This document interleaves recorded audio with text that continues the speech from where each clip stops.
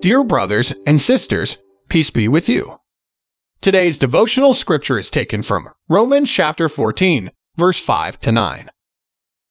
One person considers one day more sacred than another. Another considers every day alike.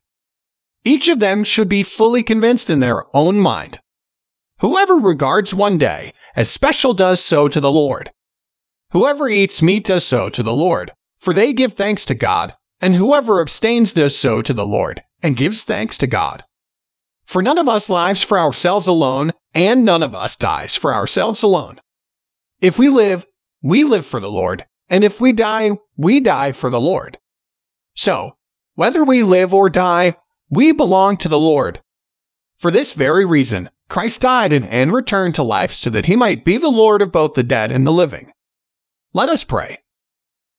Lord Jesus, please help us to stand strong in faith and hold tight to your teachings. Amen. May our Lord Jesus Christ and God our Father encourage you and strengthen you.